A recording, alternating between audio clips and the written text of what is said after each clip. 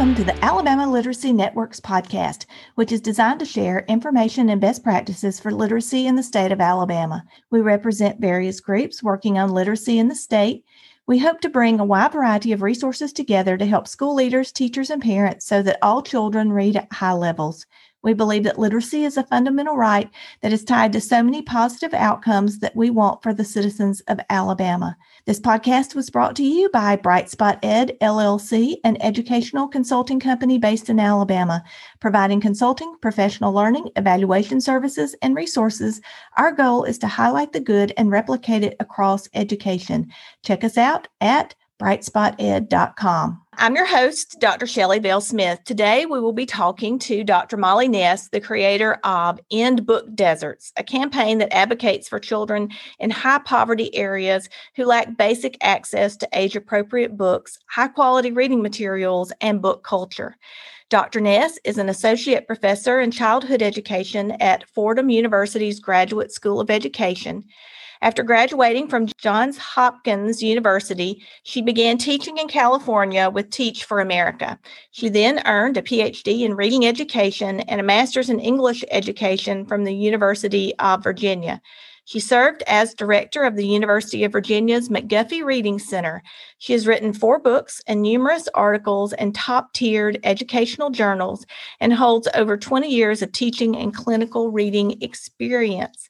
Welcome, Dr. Ness. Thank you for being here today. Well, thanks for having me. So can you start by telling our listeners what a book desert is and why they matter for students' reading achievement? Sure. So the term book desert was coined in 2010 by Unite for Literacy and then really popularized in 2016 in some top tier research journals, written mostly articles by Dr. Susan Newman. A book desert refers to a geographic area where access to books is limited. The definition was put into the International Literacy Association's glossary in 2020, so you can find more information about it there. Really, what it refers to is under-resourced communities where kids have a hard time getting their hands on printed material outside of their school and often even have limited access to books within their school communities. And why they matter, well, I could, go on and on about why they matter so much for reading achievement. We know that our goal as educators and as passionate readers ourselves is to help children become lifelong readers.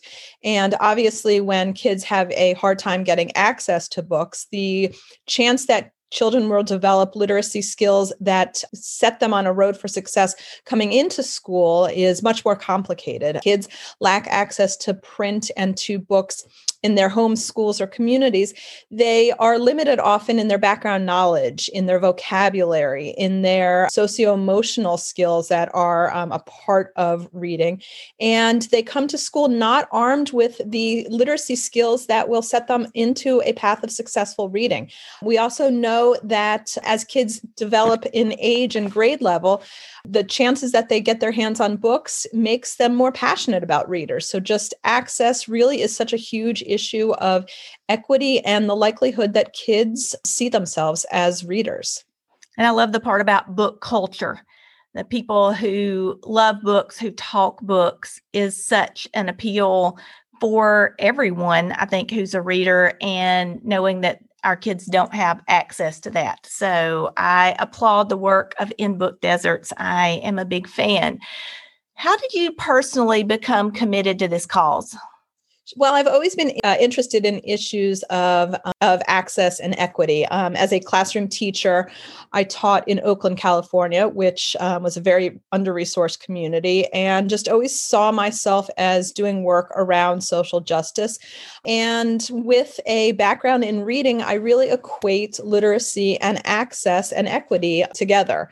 And I'm so glad that you actually picked up on that book culture, because I want us to start to think it's more than just access to actual books that makes kids readers. It's a culture and a conversation in a community of talking about books and of talking about reading and identifying our reading habits and our reading lives and our reading identities. And so as I've been doing work around this podcast, I've actually shifted a little bit more to feature not just places, organizations, and people who are getting books to kids, but also organizations that really try to harvest and culture and nurture kids as readers, be that having kids write themselves or bringing authors into classrooms, either virtually now because of COVID or in actual schools, because we know so much about the importance of seeing themselves as readers as a way to grow into reading identity. So it's much more than just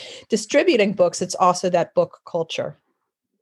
And I like that you talked about the writing part, because sometimes we underestimate that kids are writing outside of school and that they get joy out of being a writer. And so all of that is part of the culture of literacy.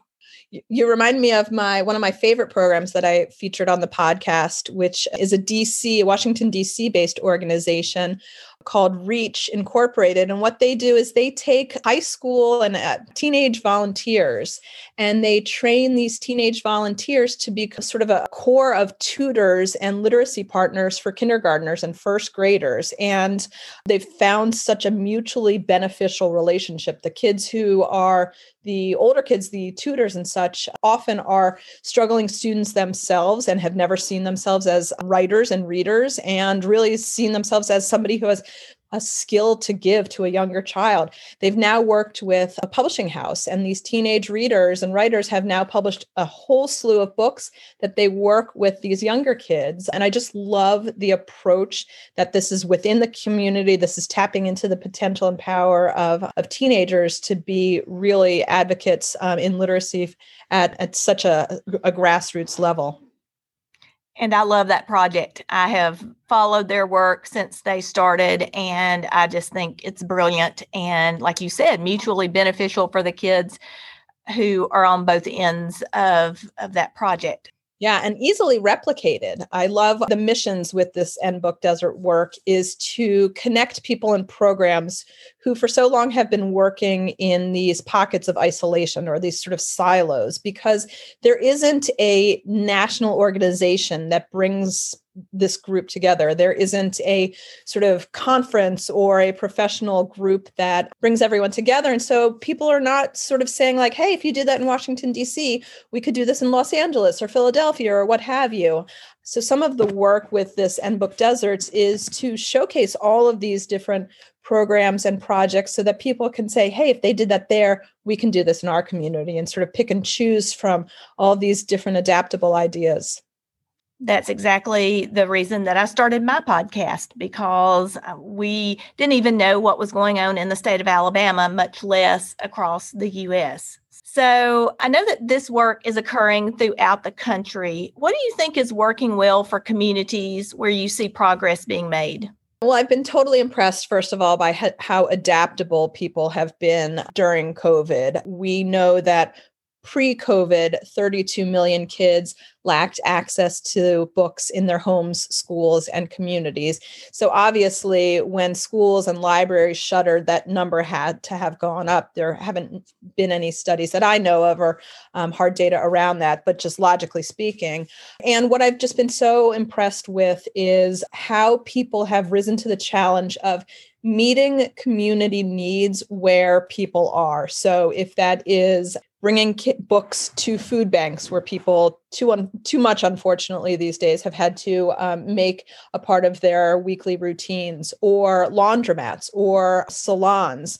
I've just been so impressed by people realizing that to make this work happen, we have to recognize the needs of the community and meet the community where they are. So that work has just been so innovative and so creative.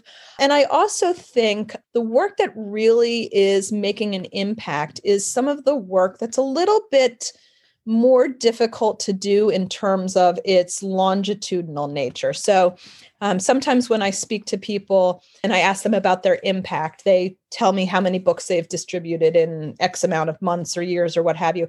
And that work is so important.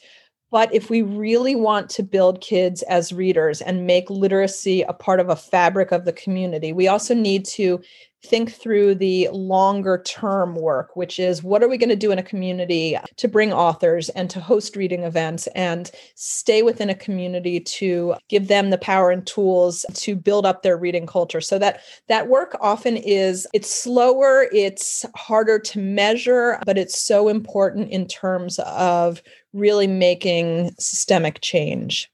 That's an interesting thought about how you change the culture of communities. I am a culture fan, school culture, and so really thinking about community culture is an even bigger proposition. I know that you are a researcher. Do you have any evidence that this is making a difference for students' reading achievement? It's one of the questions that I always ask of my guests on the podcast is, how are you measuring your impact? And so many of these organizations have had to think through that. They are relying on grants and external funding, and all of these funding sources want a measure of impact. And so the easy way to measure impact is the quantifiable, how many books you've given out, how many people have come to your program, those sorts of things. I don't think yet we've really answered or really have clear measures on connecting projects and programs to student achievement. If we think about what we're using to measure, we're mostly using reading scores. And it's a long way. There are a lot of in-between points for us to say, I'm a book program or I'm a book bank, and what I see in kids' reading achievement 8 months down the road or however long down the road isn't the measure of my impact. I'm just not comfortable with that yet because I think there are so many external factors and external influences. And I don't want us necessarily to measure in terms of student achievement because the work is so much more than just test scores. So I'm really interested in measures like how often home reading is happening, how often parents are coming to projects and programs, how often students are returning to public libraries and school libraries and survey data and those sorts of things. But it's something I wrestle with all the time, is that we just don't really have measures that are comfortable for me and also show the importance of this work. That's a lot of thinking to try to correlate the impact of increased text and access to, like you said, the data for student achievement. And so I really like the idea of measuring how often, maybe even a pre and a post of how often were kids reading at home, those kinds of things. So those are some really good ideas if people are wanting to measure those impacts. What are your thoughts on how COVID has impacted existing book deserts? And I wonder if you think it's even made this work more important.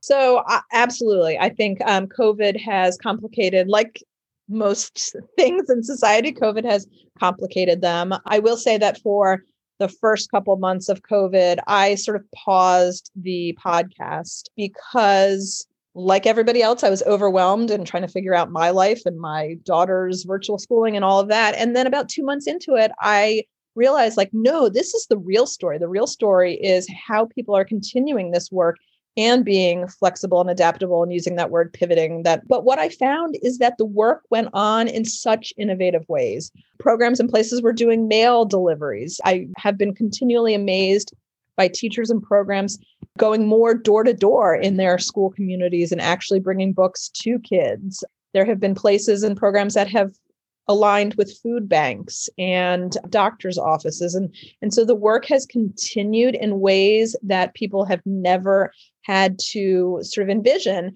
And there's also been a real uptick in access to digital text as well because of COVID. And we're starting to sort of do some work around measuring how families are using digital text. What are the ways to support families in using digital text? Again, sort of another, I think so often we look at the challenges presented by COVID, but there also are some opportunities presented by COVID. And so this use of digital text has certainly become an opportunity that may not have existed pre-COVID. And that's very helpful for people to think about the bright side, the things that maybe are the silver lining in this cloud. I think that that's great.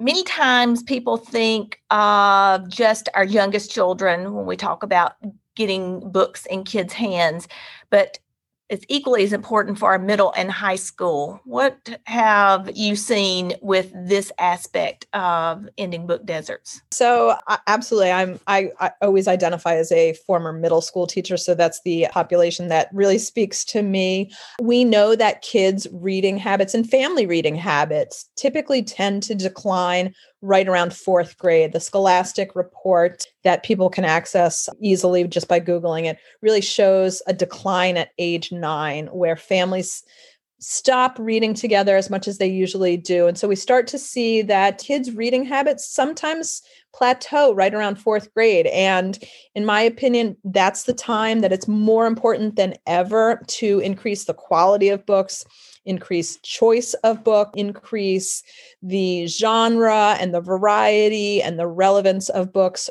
so that our middle school kids and our high school kids continue to be flooded with best quality text. And another point that I really want to make clear is that when we talk about book deserts, so often we think about populations or communities that have low socioeconomic status. And absolutely, that's some of the work. But I've also been really thoughtful and careful to reflect programs and people who are working to get books into the hands of populations and communities that may not be poor as measured by socioeconomic status, but are often under-resourced.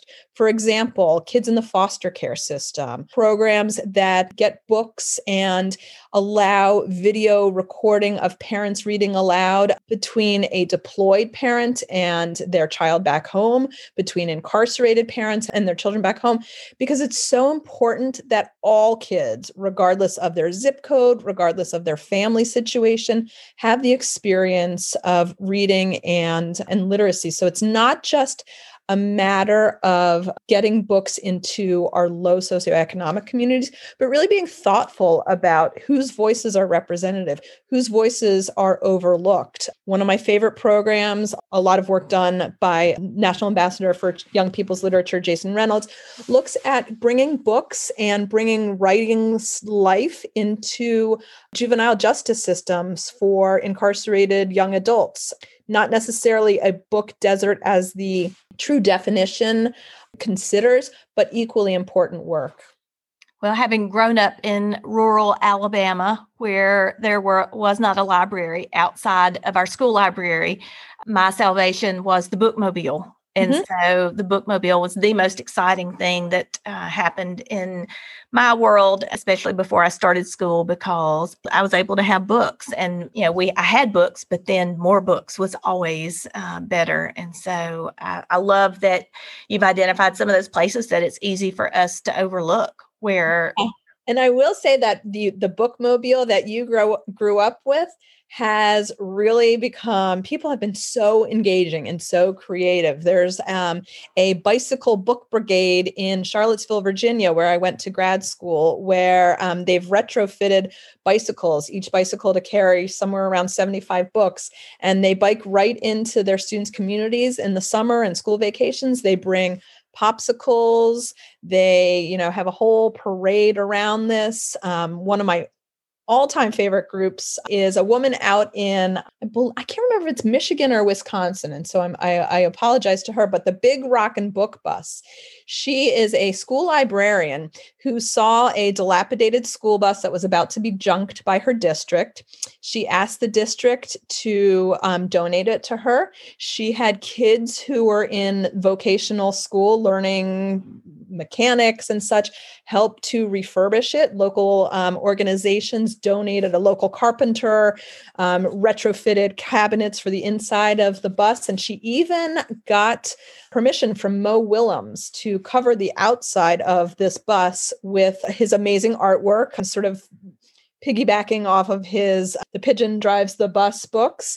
And this bus goes into communities all the time. It not only has books, but it also has meals. So this school librarian actually got her training to prepare meals because the district considers her now a food handler. So those book buses, those bookmobiles have really shifted and changed in Baltimore. where I grew up, there is a book bus that is a part of the Maryland Book Bank that on the weekends, they take NFL football players from the Baltimore Ravens and they go right into the neighborhoods and just think about your excitement when you saw the bookmobile growing up in rural Alabama. If you're a kid who's a young Black kid who loves sports and you see this thing rolling down the street and it's got your favorite NFL stars, like how engaging and how exciting is that for that community as well? It would be mind-blowing for that to happen. Just a moment of confession, my school system, when I was early as a school administrator in a poor rural county here in Alabama, they actually let me convert a bus and into a library. And so I did that. I went out to the community during the summer and took popsicles and prizes, and it was so good for the kids because they got the books and we got to see them. But like you said, the culture of this matters enough for me to come and do this. So really great.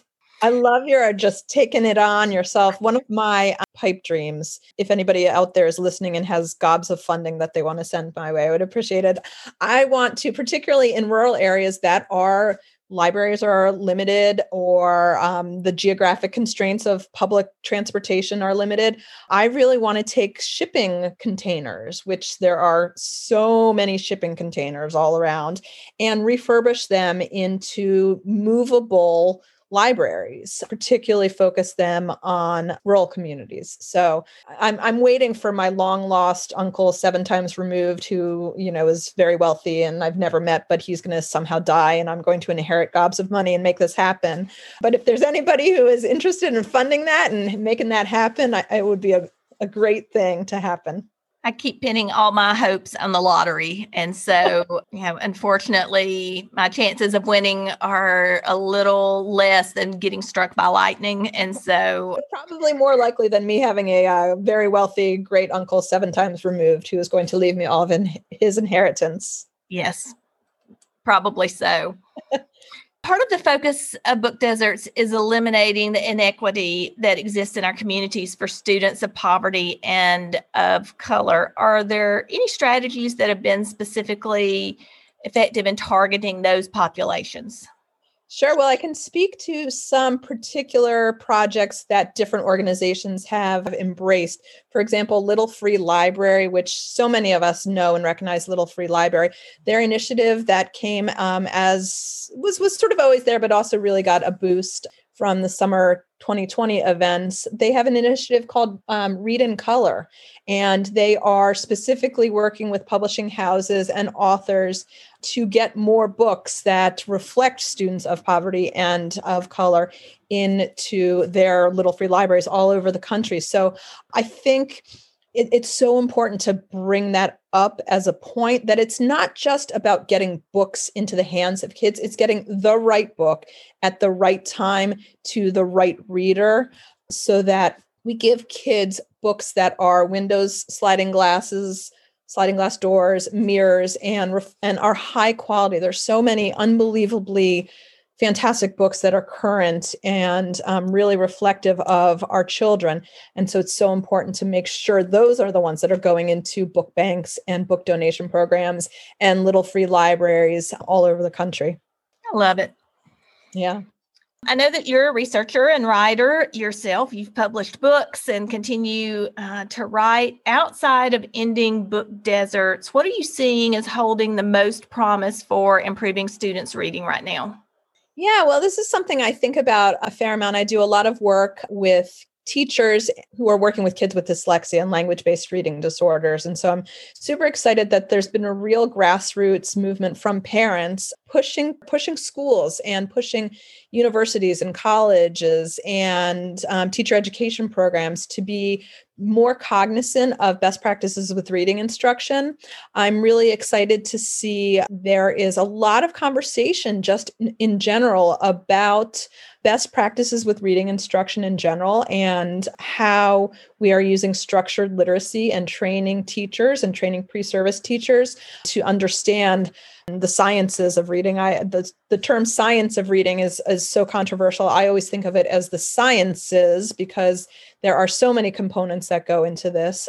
But I really see that we are on the cusp of some great things happening, and I'm excited about that. I also sort of see us at this crossroads of this point in education where post-COVID, we have the opportunity to look behind us and see what we were doing, or we can embrace change and say, we've got this, we've been through this year that has been enormous transition and enormously challenging, but are we going to use this as an opportunity to shake up the status quo and move in a different direction? Or are we going to go back to what we were doing? And so I'm hopeful that there will be some changes and progress that has, again, been that silver lining post-COVID. I agree.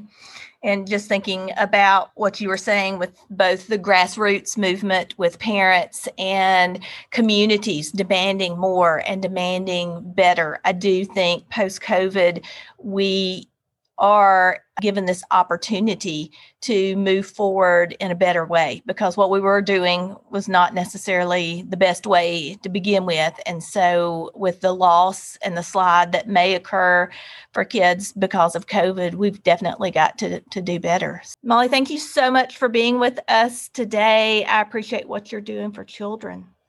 Well, thank you. And I do want to extend an invitation to your listeners and to your network to join us for a free 2-day virtual event in August 2021.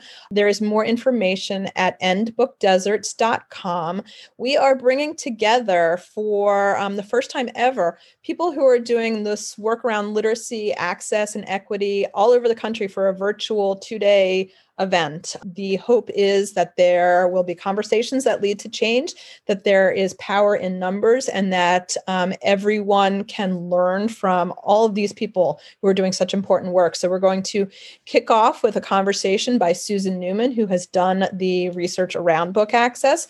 We will be hearing from Little Free Library and First Book and some of my favorite book banks all over the country. We will have everybody from individual teachers to big organizations, and registration is open. It is free. You can pick and choose which sessions are relevant to you and make the schedule work for you. So again, for more information, check out endbookdeserts.com, and the date is August 8th and 9th. Well, I'm already registered for it, and so I will put that on our Twitter page as well and send that out when we send this. And so I'm hoping that this is going to begin some work in Alabama and continue some work for access, but then also really focusing on the culture as well. So I appreciate you and the work so very much. Well, thank you so much for having me, and I appreciate your work and the invitation, and I will look forward to continuing the conversation and seeing what good things come out of this conversation. Absolutely. Thank you so much. Join us again next week for the next episode of the Alabama Literacy Network's podcast.